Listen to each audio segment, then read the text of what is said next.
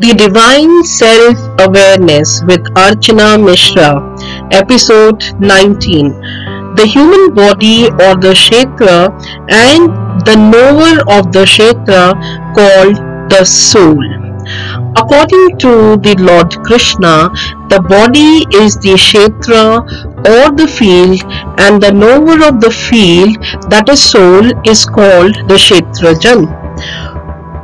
The Lord said, O sign of Bharat, I am also the knower of all the individual fields of activity.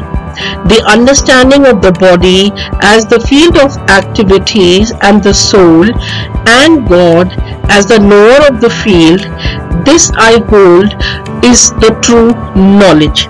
Listen, I will explain to you what the field is and what is its nature.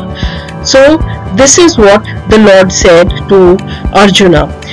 The body consists of the 12 Rashis, out of which the 7 Rashis guard it with the unrelenting care according to the Vajrayana Samhita.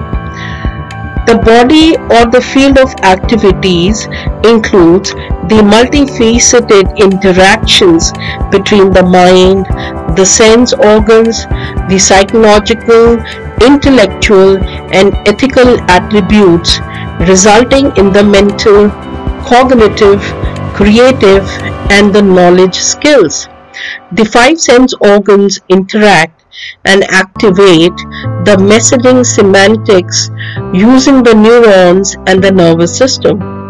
These activities result into the communication system leading to the elements of happiness, stress, hatred, desire, passion, etc. The true knowledge is the awareness of the soul and God as the knower of the body or the field. The God is the Supreme Soul from whom emanates all the souls. The true knowledge is about the knowledge of the self, the body, and the Supreme Lord. The human body is the real physical being that exists. This body symbolizes the entire universe in its pure form. The head, the hands, the feet, the back, the belly and the organs shall be pure, according to Mahanarayana Upanishad. The body is essentially made up of 5 elements present in the cosmic universe. In the Vedic sciences, the body is called the earth. The different Vedic literatures have mentioned the sages and rishis who have explained the composition, the functions and the changes in the human body or the Kshetra and its knower, the Kshetrajan.